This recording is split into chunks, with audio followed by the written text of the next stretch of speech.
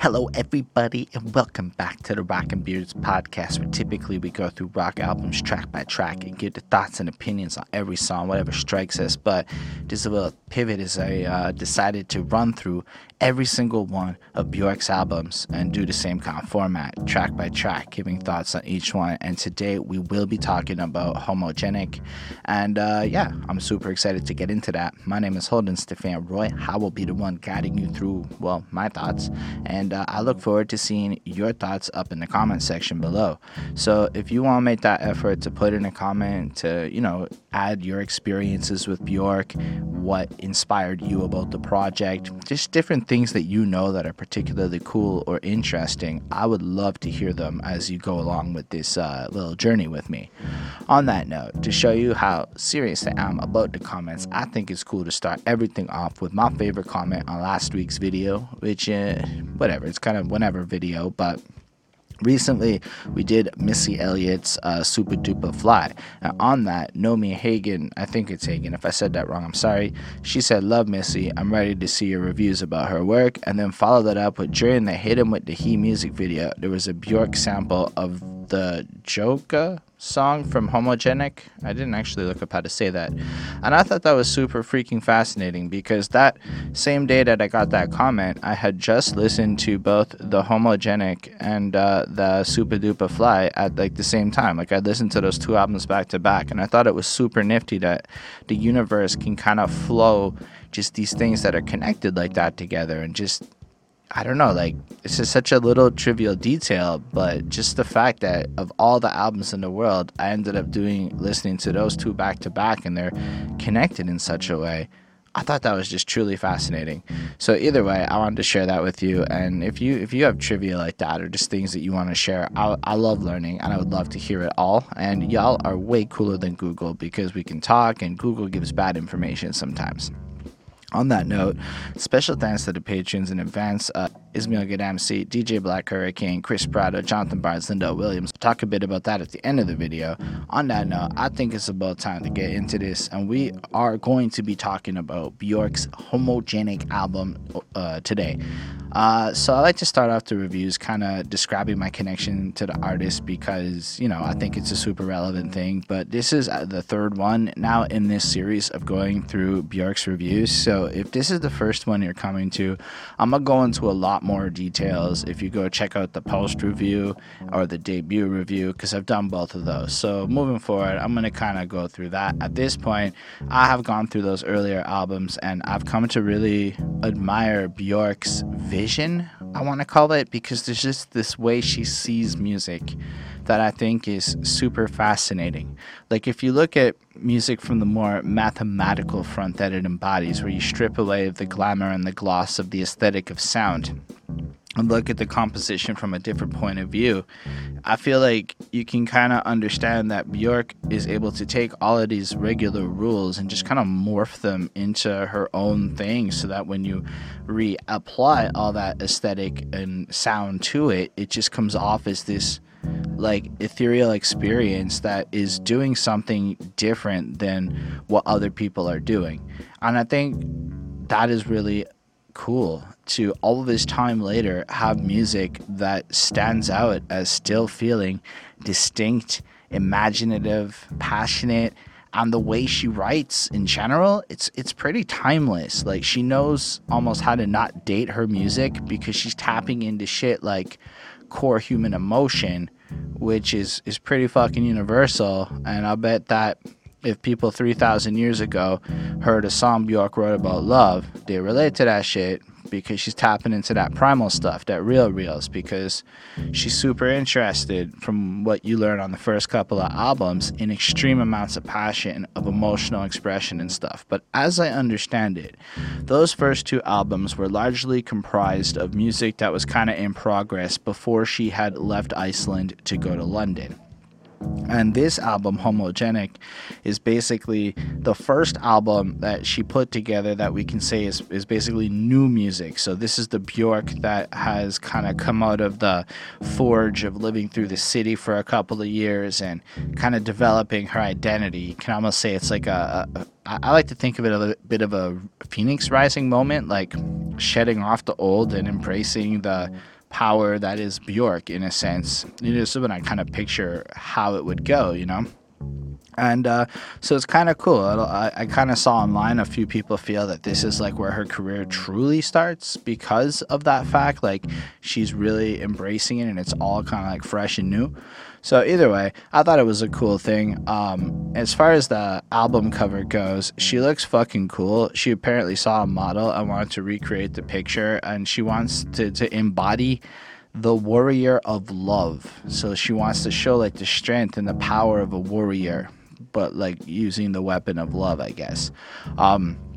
And you see the strength because like she's got this giant Princess Leia like hair that's going on there, but it looks like also like a samurai, or what you would picture when you think of a warrior who would use something like more finesse, like who's gonna come in and maybe slice your head off, but they'll do a few backflips first because they're fucking crazy talented at what they do.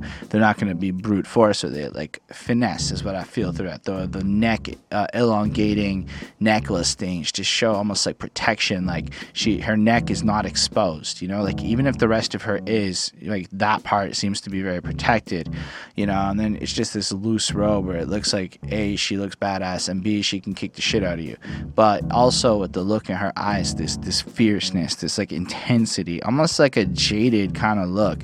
I like it. I think it's a powerful album cover that makes you curious, whereas like if you look at like debut and post, they have more of a innocent, almost humane approach to it.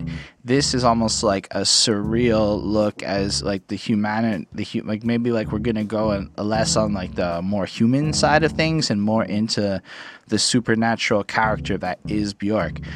I think it's cool. Like you almost just see the progression as she's like taking her throne in a sense on this thing.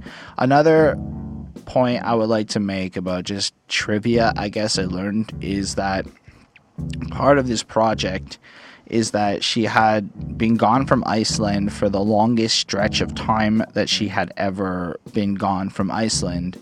So she kind of wanted to take traditional Icelandic sounds, like the music of her home, and kind of get back in touch with that, but also take all the knowledge and skills she had acquired working with all of these pop producers to kind of create Icelandic pop, stuff that is true to form, but also understanding the macro level rules of what listeners around the world in a more pop sense want, because there is a lot of math and just structure that goes into what makes something, I guess, a little bit more marketable at a global scale.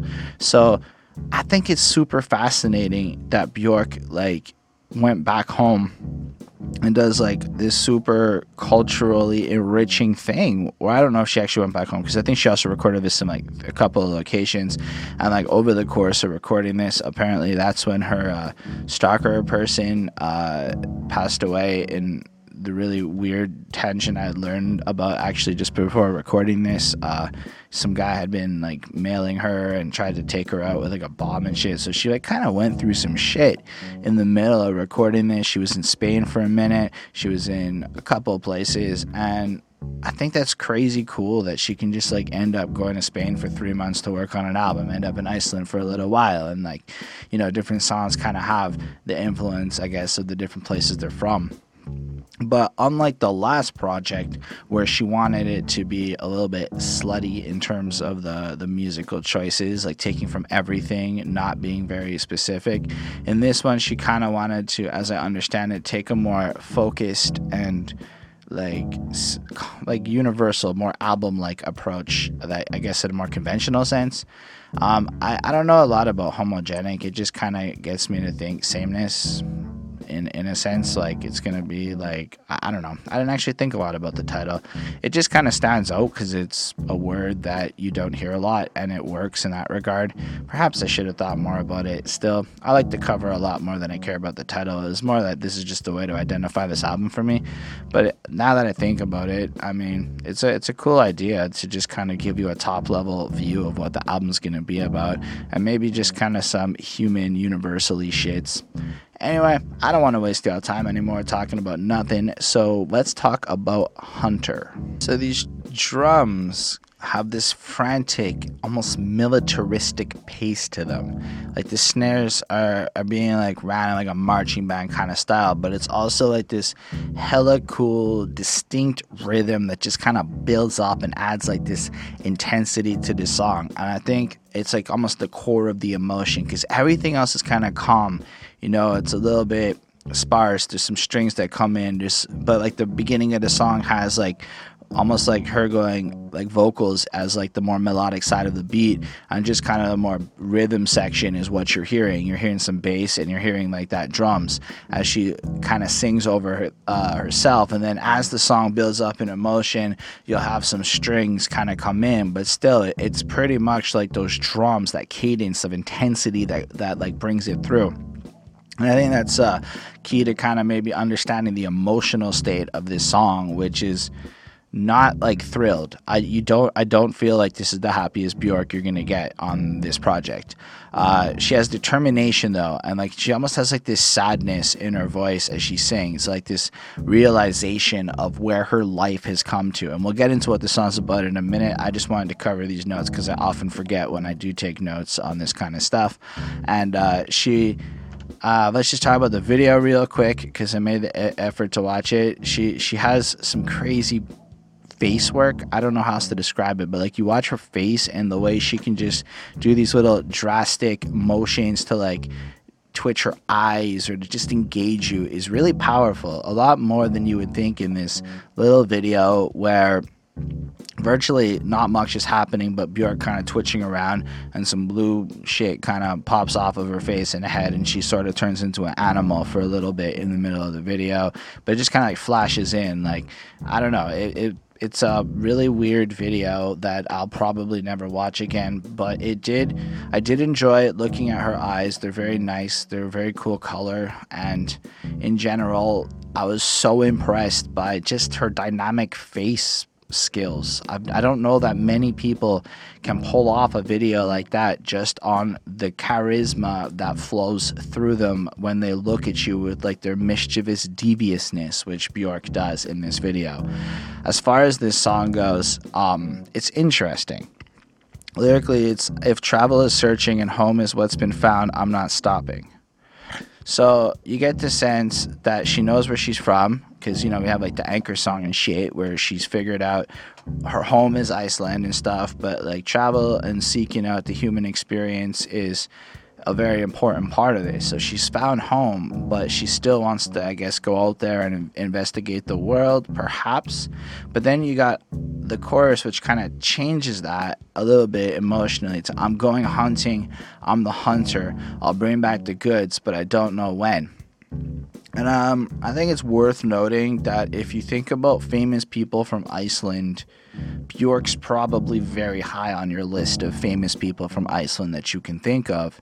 So, I mean, maybe it's just this weight on her shoulders of having to get up and go carry that like understanding, like she's powerful, she goes out there and she creates hype for her country, maybe she increases tourism, maybe there's like literal fiscal and financial impact on Bjork continuing to release albums for like her country. Like, I can imagine that there might be a little bit of pressure and stuff. Plus, once you become a little bit of a pop star and you're famous and you're known, there's this expectation to keep going. I mean, even on this very channel, we got 5 patrons. If like we miss an episode, somebody might hit me up and go, yo, I was kind of sad that the episode didn't come out. And it's a reminder that even though it's only 5 people, there's still this little expectation that you have to keep going almost regardless, you know, because this is what it is. This is when you've taken on this kind of a life a little bit. I'm not trying to like compare my grind to Bjork per se, but it's just what I thought of.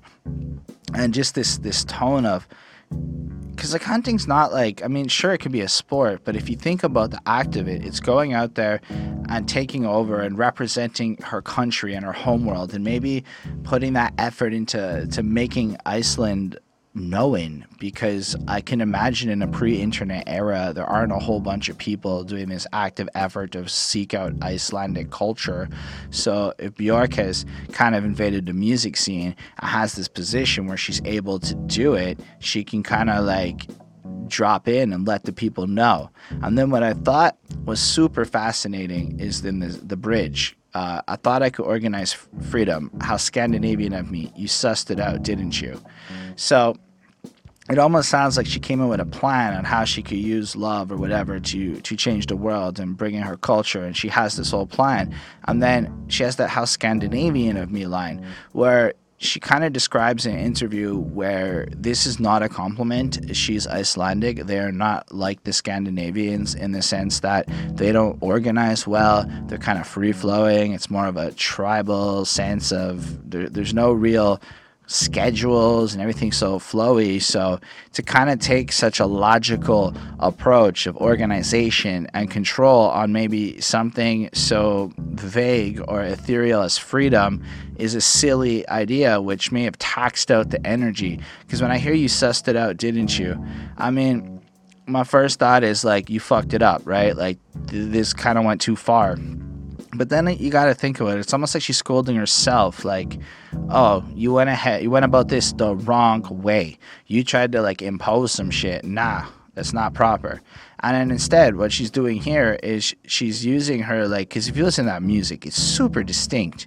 Like, I don't know that I know a lot of Icelandic music. So if we think about originality in the sense of our exposure to something new makes it sound original, taking her culture and like doing cool shit with it so that I want to listen to it and it's not like too fucking weird. As she's singing about some kind of interesting shit. It's a really cool way to make me want to now go Google other Icelandic music. So in a sense, I think she accomplishes her goals in light of her intentions and all that. But so she's just taking this different approach is also maybe an organized assault, but also kind of a weird thing to do. Or maybe it's kind of reflecting on the past approach she took on how it wasn't the right things to do. And now she's ready to come in with a better effort. Either way.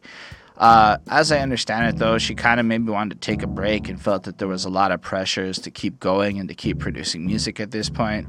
So you get that second verse where it's, you could smell it. You left me on my own to complete the mission. Now I'm leaving it all behind.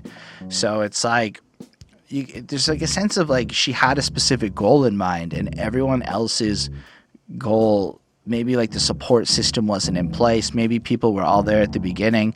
And like you see it a lot in hip hop where that little verse can be like correlated to a lot of people who have achieved success who kind of think about how many people were involved when the mission starts versus how many people are at this tenure. I mean, she's now easily 4 or 5 years into her solo career. Plus there was all the stuff with, I think it's the Sugar Cubes. So she's been like a prolific, like a musician for a very long time. She's been pursuing stuff for a super long time.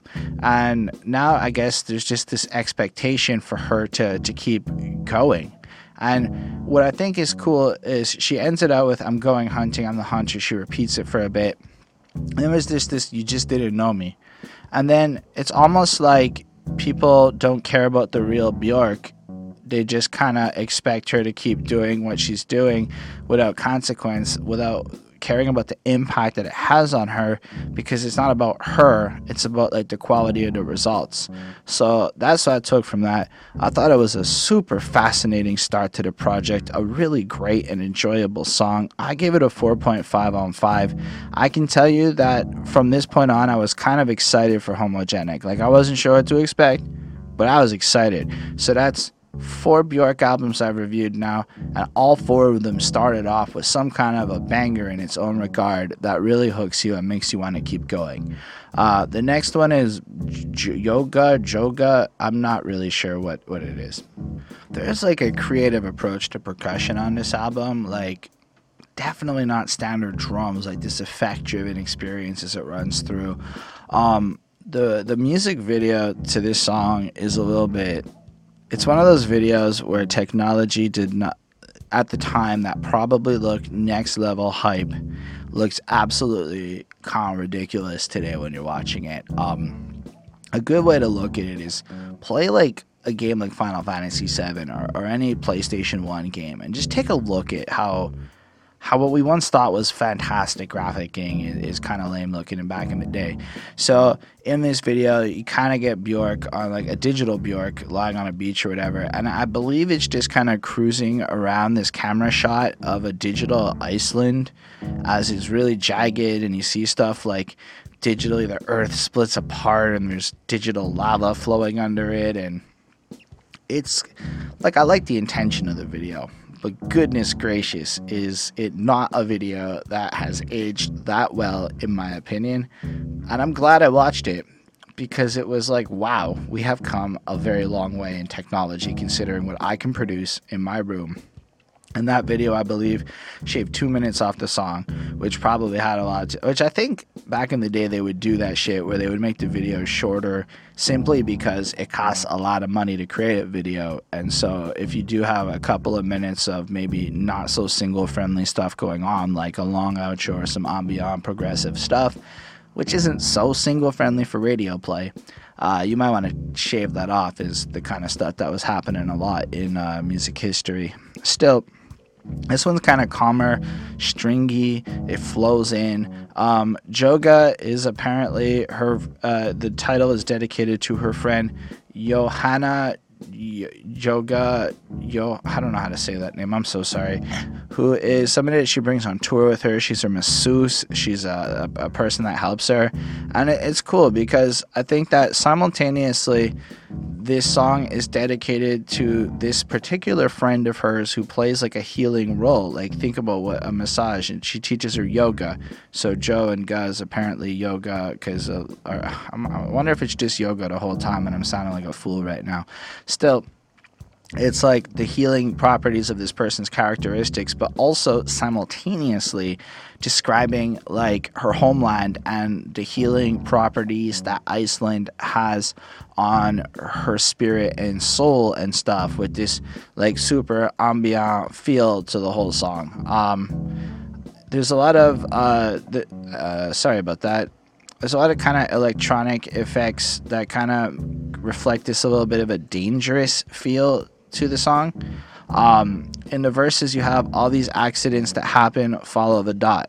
So as I understand it, there's like volcanoes and all sorts of shit that can kind of like make living in Iceland a little bit of a dangerous experience, simply because, like Australia, shit's trying to kill you just by being there. But the idea of follow the dot, right? That's where like you would trace a line. So what we see as this random series of circumstances, even natural disasters per se, is really this bigger plan to achieve the ultimate form of what Iceland is to become, and the people who live in that environment almost revel in the metamorphosis that takes place over time. Coincidence makes sense only with you. You don't have to speak, I feel. And so, in a sense, we can feel this connection. So if you think about it from the perspective of both her homeland and her friend, this entire thing kind of makes sense. So the weird circumstances in her life that take place while she's cruising with her friend, or the way Iceland kind of metamorphizes. And I think it's cool the way that Bjork is able to write these songs to multiple circumstances at once, which then allows you to invoke your own personal experiences and meanings and attach it to them, because already it's written in almost a double entendre kind of way. Emotional landscapes, they puzzle me. The riddle gets solved and you push me up to this state of emergency. How beautiful to be. State of emergency is where I want to be. And that's a crazy amount of interesting shit. So as an artist, you're probably more on the emotional side, is an assumption one can make. But at the same time, emotional landscapes are a confusing thing. Like, so many of us just spend our whole lives trying to figure out the human puzzle and just try to understand why people are the complicated mess of emotions that we are, why we all do the things that we do. And then it's almost like when you're in the right environment and with the right people, you kind of get this sense of clarity, which pushes you and kind of it makes you excel to a state of emergency, which at first sounds kind of wonky. But if you think about it from the perspective of somebody that lives in a place where a state of emergency might be a regular thing, this is a beautiful sense of living. This is home to her. Now, if you think about life, a state of emergency will often allow you to excel and push beyond your regular things. So we had a personal family issue that took place a year and a half ago or so, and it really changed my perspective and almost fueled me to figure out a lot of things and to almost be less lazy and get more focused and to figure it out. So through the various chaoses in my life, I can relate to the fact that having my brain in a state of emergency, feeling a certain degree of franticness, that chaotic energy, it allows me to thrive, and I kind of really thought that was cool. It is also where I want to be. I mean, let's be real. When things are running hyper smooth and everything's going according to plan and everything just feels routine, it's so boring to me. So I love the fact that, like, my life in a sense is this constant perplexing situation where I keep trying to figure out how to achieve something next, but then when I get there, you almost have to create a new state of emergency just to keep pushing it. And I like the second verse. All that no one sees, you see what's inside of me. Every nerve that hurts, you heal deep inside of me. You don't have to speak, I feel. And that's a crazy cool part, because it's like really directly shouting out to her homegirl who is literally healing with the powers of massage through the nerves and shit. So it's very direct. But you can take the same thing and apply it to like literally anything in your life that grounds you. Like lately, I have been finding great solace in playing games like Witcher 3 and cruising these universes and running through it. It calms me and it makes me feel less stressed in life. So I'm just saying, like, it is about what she wrote about, but the fact that you can take those same things and apply them to anything in your life is truly excellent in terms of creating longevity in a song. And she kind of repeats herself for a while, and she says, I don't know. She says some Alt Sim Hanser thing. I'm not really sure what she means, but it flows out for a while in this outro, which is super ambient, and you just kind of get lost in the flow of this song. And it's over 5 minutes, which is a significant length, but you never feel bored. You just feel like it's this big experience that you're going on. So I gave it a 4.7 on 5. I really, really enjoyed listening to it. On that note, let's move on to the song Unravel. So apparently, Unravel by Bjork is Tom York from Radiohead's absolute favorite song, which explains maybe why I'm not the biggest fan of this song on this album. I'm gonna get into it, I promise. I still admire Bjork's creativity, the passion. It's all good, but the sound of it is something I find less appealing than the previous two. I'm also not a huge fan of Radiohead. So I was like, okay, that's cool to know that at least there's some like continuity in all of these different things I mentioned. Still, this song is pretty good as far as fitting the album. So if we look at, like, there's almost a bit of a story going on. She's out there, she's feeling like an emotional warrior. She has her solace where she can now get her respite and recover and build.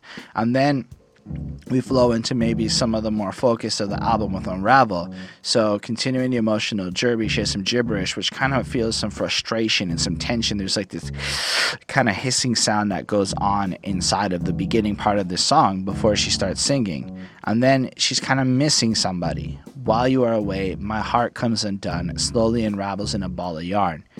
And if we watch the music video, for the first minute, it's just these stringy things. And I swear, for about 30 seconds, I was sitting there watching this going, am I watching some like fan-made video or just like a person? Like, is this the real video? And then about a minute in change and you see that it's all flowing out of Bjork, and then it's like her heart that's pulling it, and it's kind of dramatic, and it's like all of her emotions being sucked away because her heart is coming undone in a ball of yarns, while the devil collects it with a grin, our love in a ball of yarn.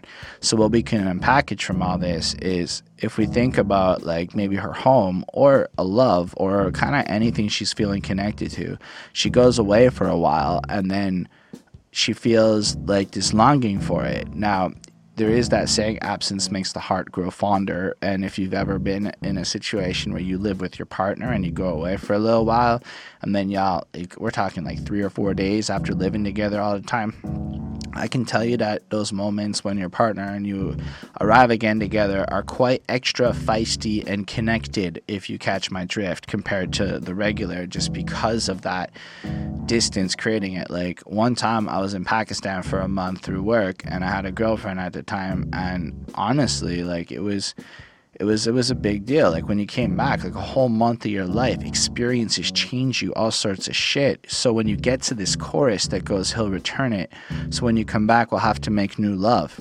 That was so interesting to me, because of course we're talking about getting it on and banging. Like, that's definitely what we're talking about. You go away for a month, one of the first things you're going to do is smash, because especially if you are a well-behaved person over that period of time, you are pent up and you gotta let it out. That's just proper. And the intensity of it all, it'll feel like making love when it's all new and exciting, because, you know, as time goes on, it's not quite like the first few months of doing it when everything's crazy. It's more of that there's a difference between in lust sex and I'm in love with you for years sex. It's just a little bit different. Not saying anything, it's just not the same intensities and stuff.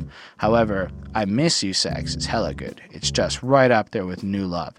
So I totally get where she's coming from. But when you add in the extra element of life experiences kind of changing people, it's entirely possible that over the course of a couple of months even, let's say Björk goes on a tour or this person goes away for a project. By the time you get back, you could have had some crazy experiences that completely reformat you. Like, I went to Israel for 2 weeks during July 2014, which was an interesting time to be in that country. And just I had some experiences that completely evolved the character of who I was as a person. I can assure you that just the person I would have been dating before I went on that trip and after that trip, it wasn't the same person, you know? And then Pakistan kind of had a similar impact on me. It was like seeing the third world for the first time, working with these people, getting a perspective so different than the Montreal-based life I have, evolves you. And then you come back to your partner, and it is like trying to find a new connection point with that person. And in this case, 6 months later, or not even, like 3-4 months later, we broke up. It was like that significant. It wasn't quite a happy ending, my little story there, but when I thought about what happens here over this process, it really is almost like this test of your love. Any time there's real distance, where the devil is going to come and put this super big strain on it and will steal what was previously there. And then in those moments where you reconnect, you have to put that effort in to almost reforge your relationship, which is crazy when you think about it. Well, maybe not crazy. Maybe it's what it's supposed to be. Maybe it's what keeps love interesting, because fundamentally, love is a choice that we make, in my opinion. Like, I choose to put the effort in to make sure that me and my lady have a significantly proper relationship. It's not an easy thing. Like, you actively work at it, and then it becomes a thing. But maybe priorities can shift over that time. So anyway, the fact that, like, I could think of all this shit was super fucking cool.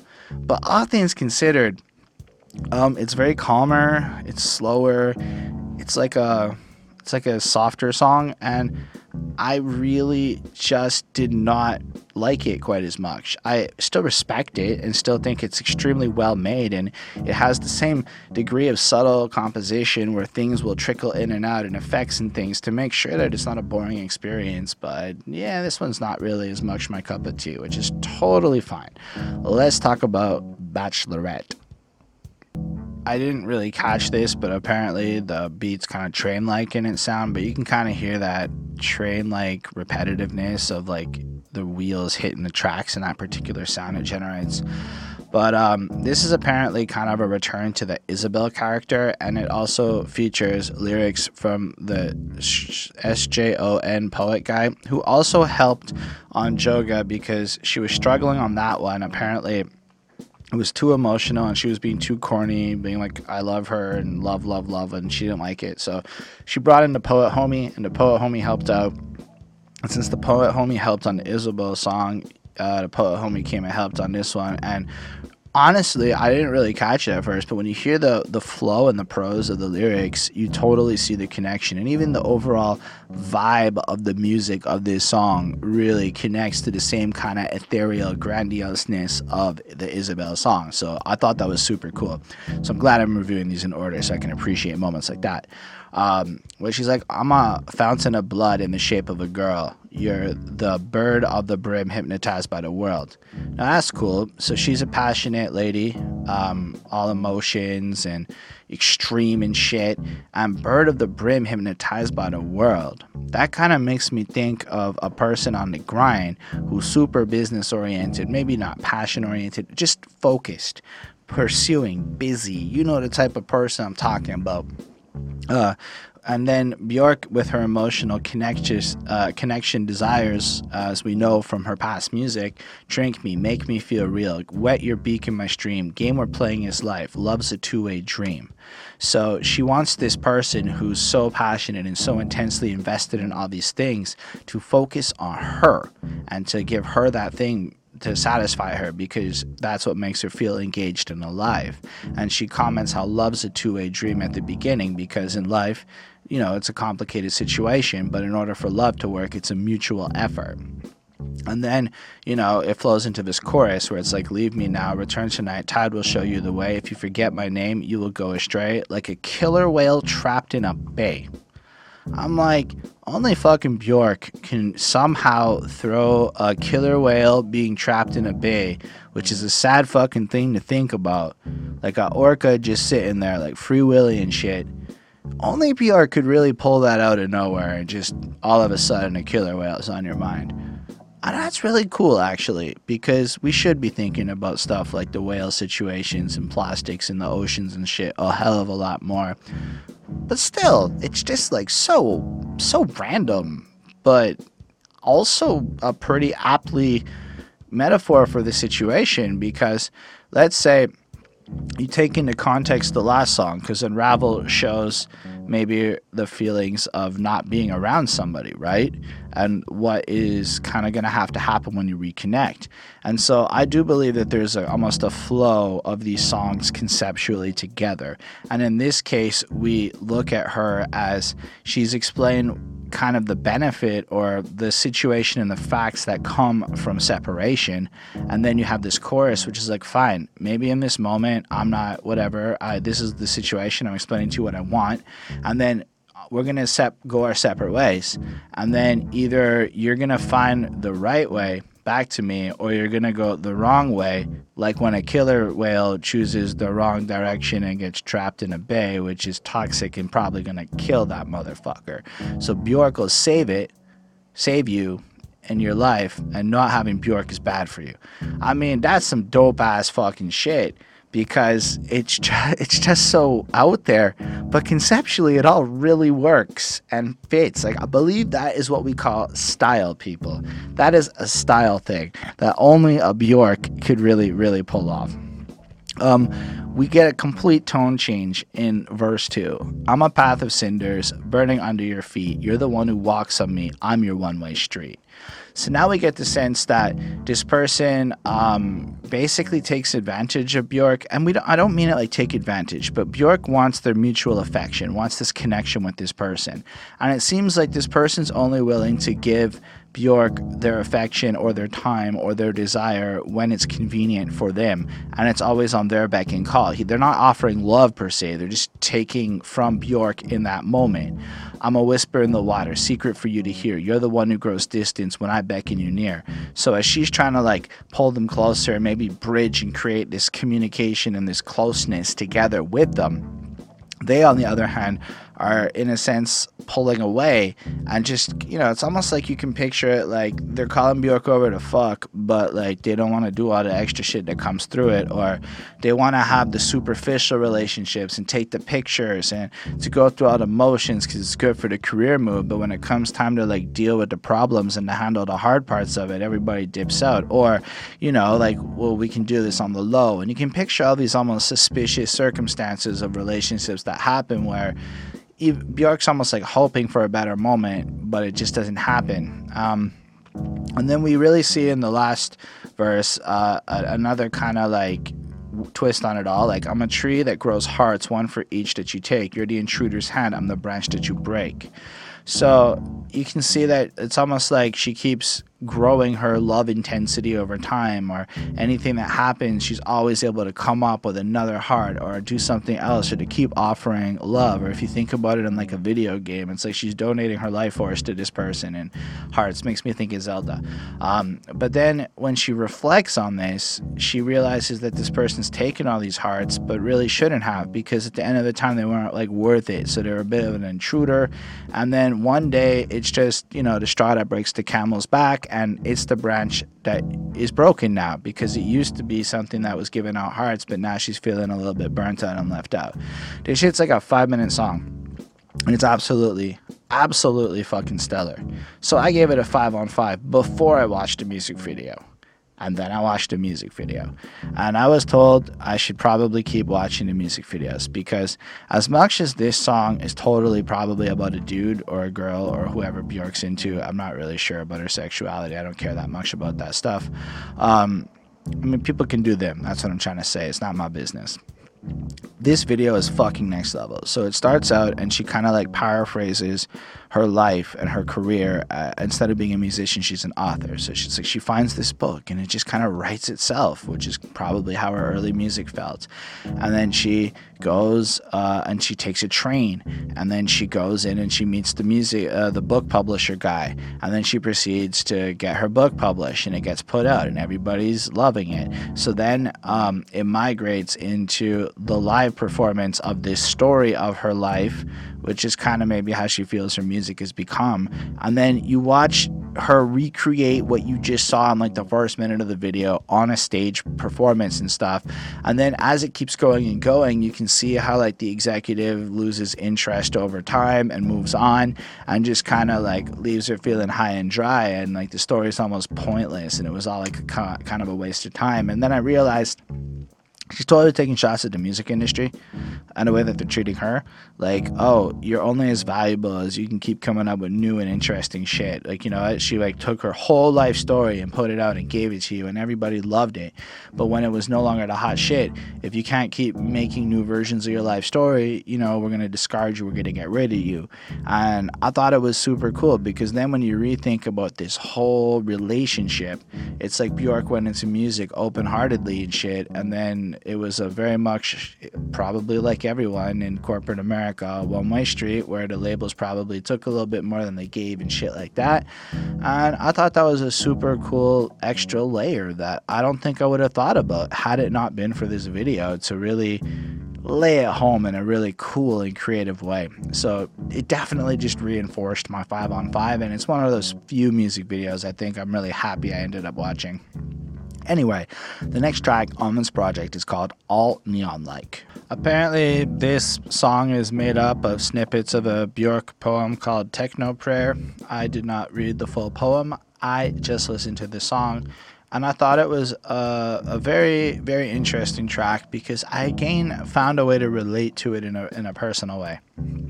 So if we look at this song, not till your halo all over me, I'll come over, not till it shimmers around your skull, I'll be yours.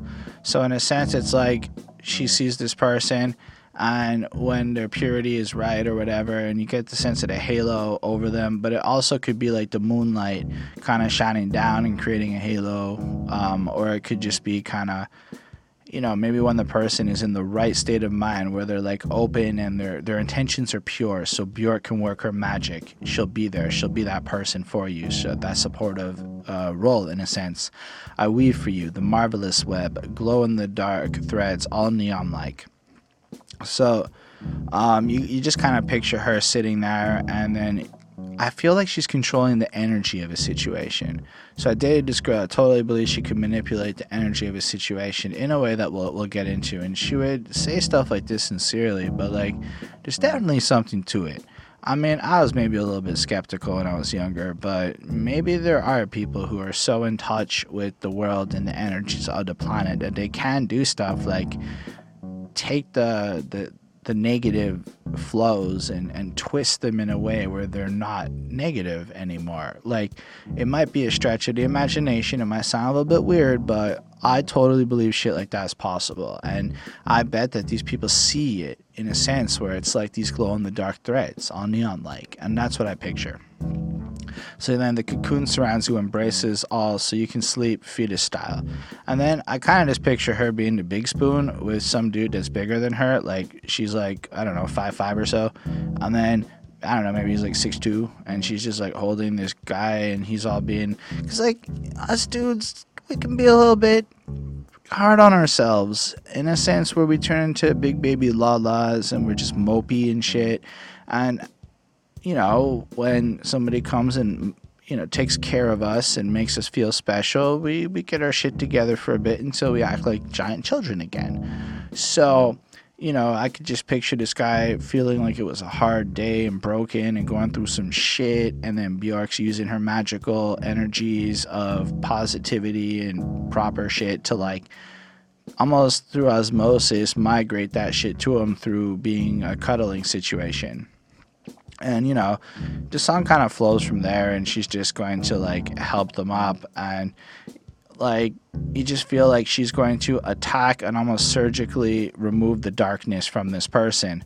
And then it just kind of ends with, don't get angry with yourself. Don't get angry with yourself. And repeats that, and then it says, I'll heal you. I'll heal you. And she had, and you're just like, it's almost like talking to somebody you care about, who you see going through some hard times, where you can see that all they need to do is kind of understand that they need to forgive themselves and move on and embrace more love and positivity in their life.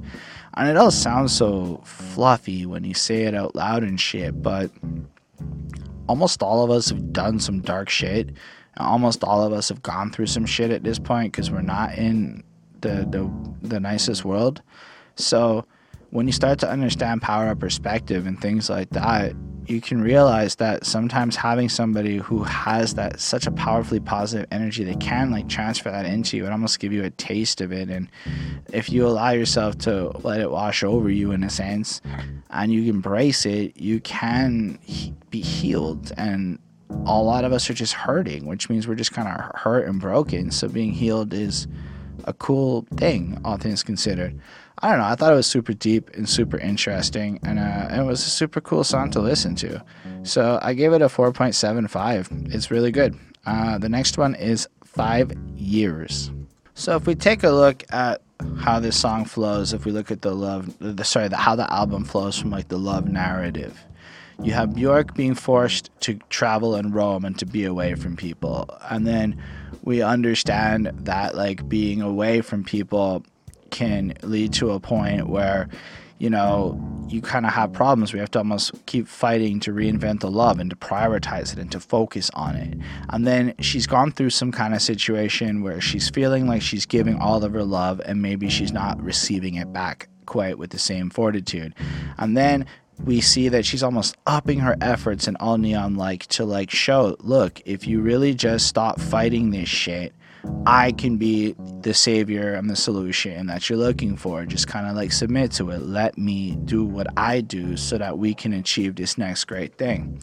And then it almost feels like it culminates to this explosive moment where Bjork puts her foot down and is like, you know what? Fuck that shit.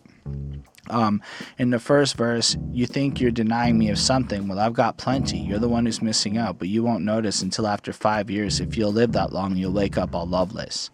So it's almost like you get the sense that whoever her partner is or was, or maybe it's multiple people, they are almost playing it like, yo, listen, you're just a little prima donna. I'm the shit. You think you think I can't get better than you. You need me more than I need you. And Bjork is like, yo, you think that you have all this shit, but you're missing out on like this key thing that I can give you that you can't get anywhere else, and you're not noticing it. And in 5 years, you're gonna wake up one day and realize, oh fuck, I made a mistake.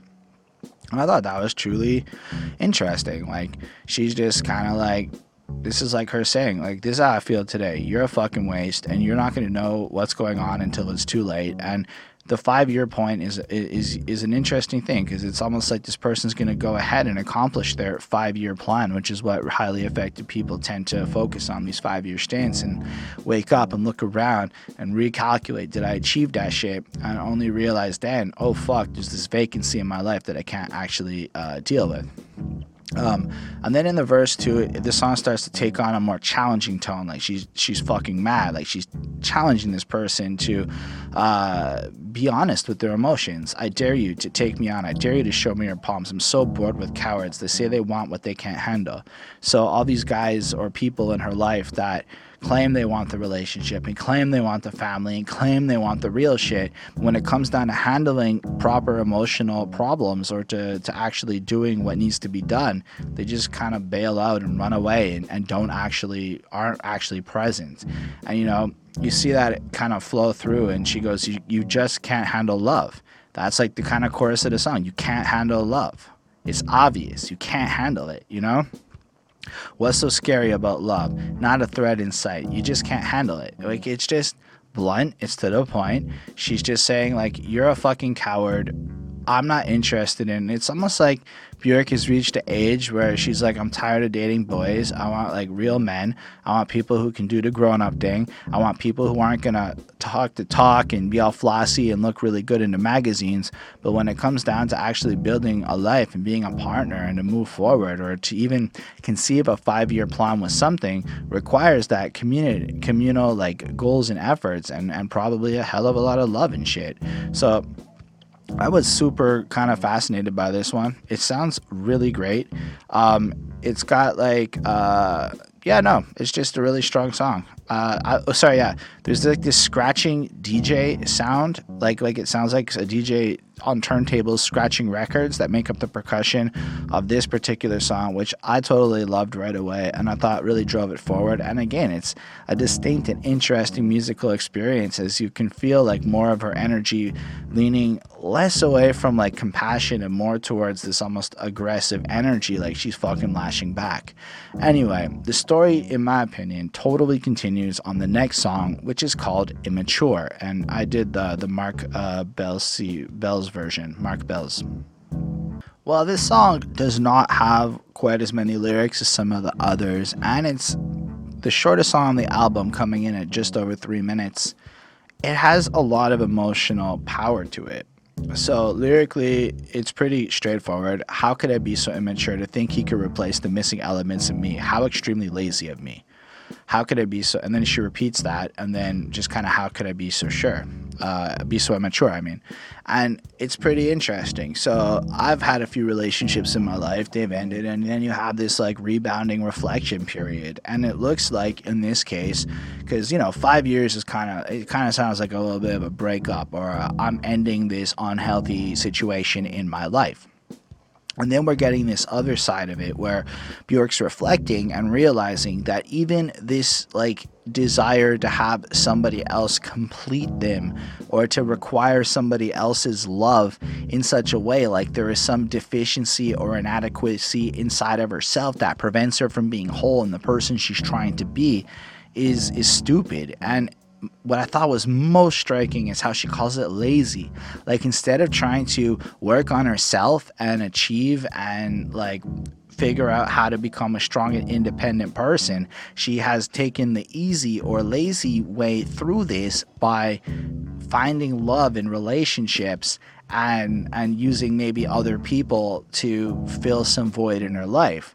And the idea that doing that is the lazy route, the easy way out, is a fascinating thing in this millennial era of serial dating and nobody really understanding how to be alone or anything. Because let's say millennials do not have a good handle on relationships. They really don't understand how to be alone is a fair thing. And millennials are now age 20 to 38. So that's a weird age group to not fully understand independence, alone, and dating. So just to hear that now, understanding the world we're in, knowing this came out literally 22 years ago, it's crazy just to see the timeless and almost predictive, or like the predictive nature of this advice Bjork is offering us all. Like, yo, it's immature to think that somebody else can complete you. It's lazy to think you need somebody else to be a full person. That's a really cool message. That's a really interesting message. And the music is really calm, and it just kind of flows through in this little vibe. And like you can feel her passion and shit. Like she almost screams and all that other shit, but the way the mixing and stuff works, it's not that shrieky stuff that I'm certain I've heard some people are not a fan of her shriek, because I've been talking about Bjork a little bit more often in my life. I like her shriek. So it feels like a subdued, shrieky scream going on here, which still adds some passion. You can still feel all the energy in her song. Like she's just so mad at herself for like wasting her fucking time with this dude when that's not even the right thing to be doing. Or dudes or people. I don't know. Anyway, next track on the album is called Alarm. Oh, did I give it a grade? If I didn't, it's 4.75. We'll just keep going. Next track's an Alarm Call. I really like the almost beatboxy hip hop feel of like the actual drum patterns used on this song. It's got this great feel to it that just makes you want to bop your head and kind of vibe. This feels like the poppest shit on the album in my opinion. Like if there was a song that was trying to be a single, I would say it would be this one. Not to say that she's that kind of artist, but apparently it was very much inspired by Michael Jackson. So it could just be by sheer coincidence of the effort she put into showing some love to somebody that inspired her. She ended up making something that sounded pop, because who is Michael but the king of pop?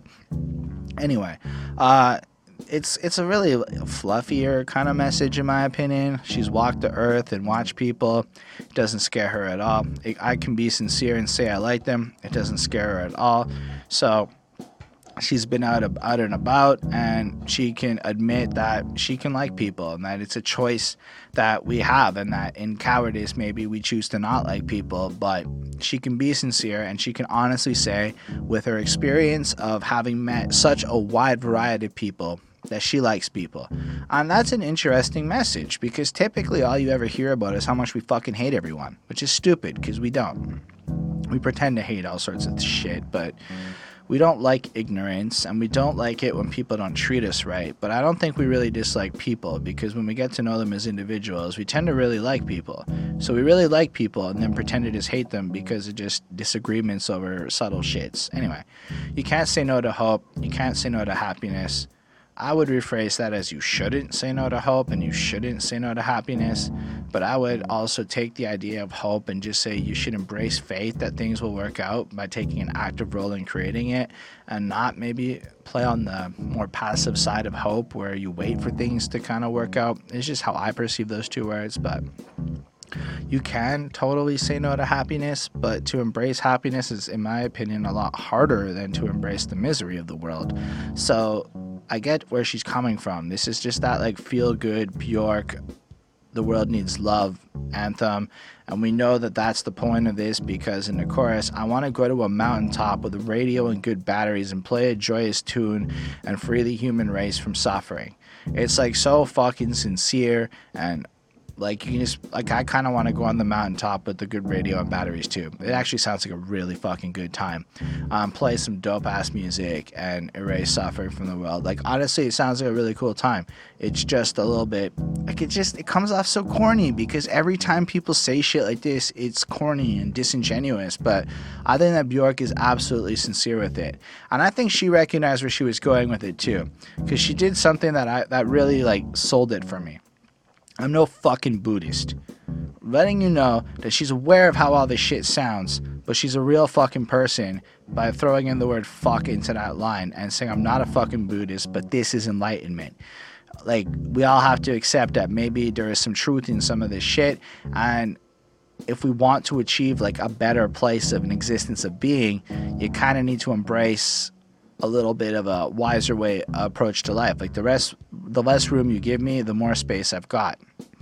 You know, like I don't really understand that line, to be honest, but I guess it's just kind of saying I don't really understand it. If y'all want to clarify that one and what your thoughts are, it's totally cool. I suppose it just kind of fits the theme of I'll make do and find more love and shit. Anyway, she really pulls it through in the third verse with, this is an alarm call, so wake up now. Today has never happened, and it doesn't frighten me. It doesn't scare me at all. And I guess what she's trying to say is like, look, the world that we're in, it doesn't have to be this way. We can maybe make different choices and create a whole new world. And this is my wake-up call that I am fully willing to admit that I believe love is the way through the future, and I'm not afraid to preach what I believe to be the truth. And I think she's really touching in to the part where it's scary to actually try to like live like that or to put out those kind of messagings, because you know that people are going to attack you, and you know that it's not cool. It really isn't. It's not cool to be positive. It's actually like perceived in a whole bunch of ways, like me calling her corny here. It's the same kind of shit, but she's not afraid of that because she knows that this is the truth, and I have to agree with her.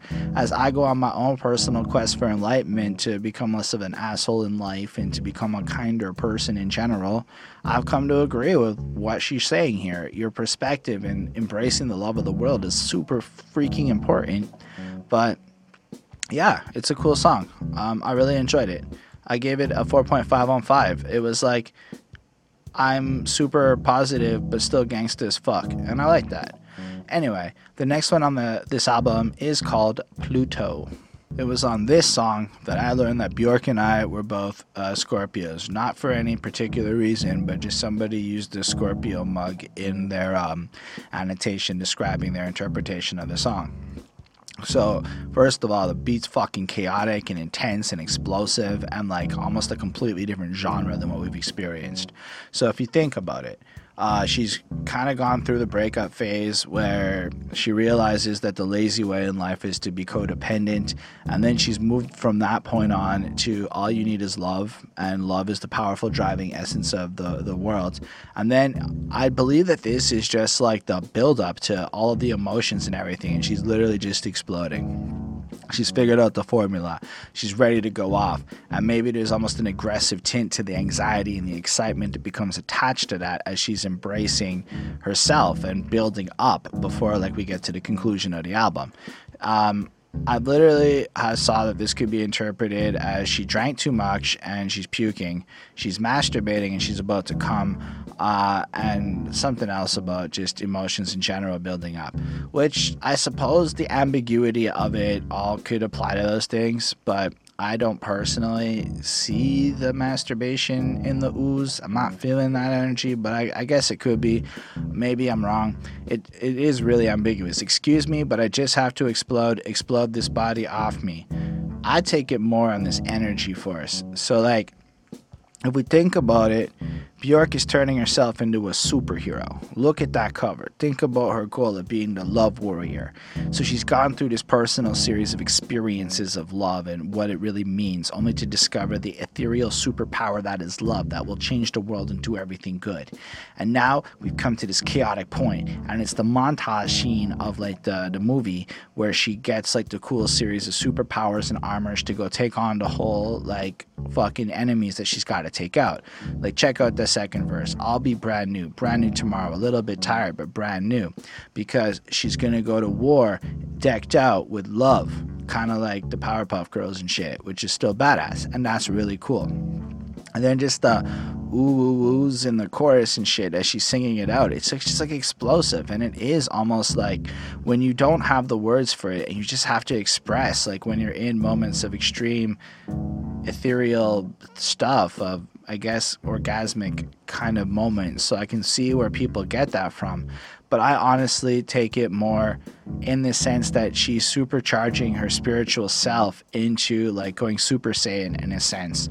And this beat, this whole energy of this track is just the soundtrack to that explosion.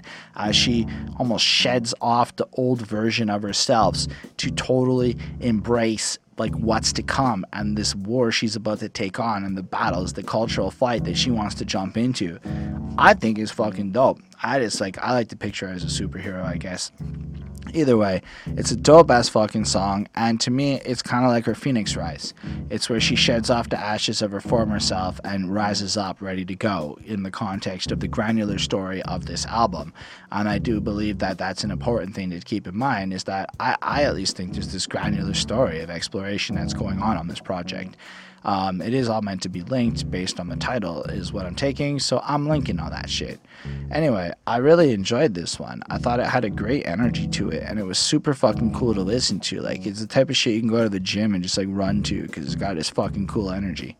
Anyway, the last one has a video full of robots shit, so it's called All Is Full of Love. Now, like, for real, there's the Bjork robot, and you can see like her mouth is superimposed on this robot, and she's like singing the lyrics out, and then there's another robot, and the robots make out and shit, so there's robot love happening here. Apparently this song was like one of the last ones done, written after most of the album had been ready, which is part of why it has like this serene, not so aggressive feel that the rest of the project has, but simultaneously it really does its job then as serving its role as the closer, because now she's jacked up as a superhero ready to go and take on the world with her powers of love. We're kind of like ending on that everything in life fuels her energy, because everything in life is full of love. So look at these lyrics. You'll be given love, you'll be taken care of. You'll be given love, you have to trust it. Maybe not from the sources you have poured yours, maybe not from directions you're staring at. Twist your head around, it's all around you. All is full of love all around you. And then that really tells us a lot about what she's trying to communicate here. So this is the kind of pay it forward mentality where you give maybe to somebody. So you give Chuck $20 because Chuck's in need, and then Chuck never pays you back, and you're like, damn, Chuck's a fucking asshole, but you're looking at it wrong. Instead, when you give to Chuck, you're putting out, let's say, a $20 deficit into the energies of the world, and then later on in life, or maybe even it was earlier in life, at some other point, $20 had flowed into your life that came from another source. And if the world kind of takes on this pay it forward mentality of giving out the positive energies, knowing that in the grand scheme of things they'll be taken care of because other people and other sources and things that aren't maybe what they gave to are going to give back to them, you'll create like this beautiful understanding of how much love and positivity is actually going on all around you, instead of just, oh, well, I gave to that person and they didn't give back to me, so fuck them. So like I really like this. It reminds me of my experiences with God and trying to understand how God speaks to you and how things take care of you and how everything's so convoluted. Things just don't play out the way that you expect. But when you open your mind and you reflect and you think about the fact that like 8 or 9 unrelated sources give you the same piece of advice, there isn't some transcendental factor that's maybe connecting this idea through things that you're not expecting. Of course there is. There's some guiding force, in my opinion. Either way, I feel like she's trying to really emphasize that this is what her superpower has unlocked in her, is the ability to see this and to share it and to like pass it around. But all things considered, it's like this calmer, slower, I feel like it's a less engaging song.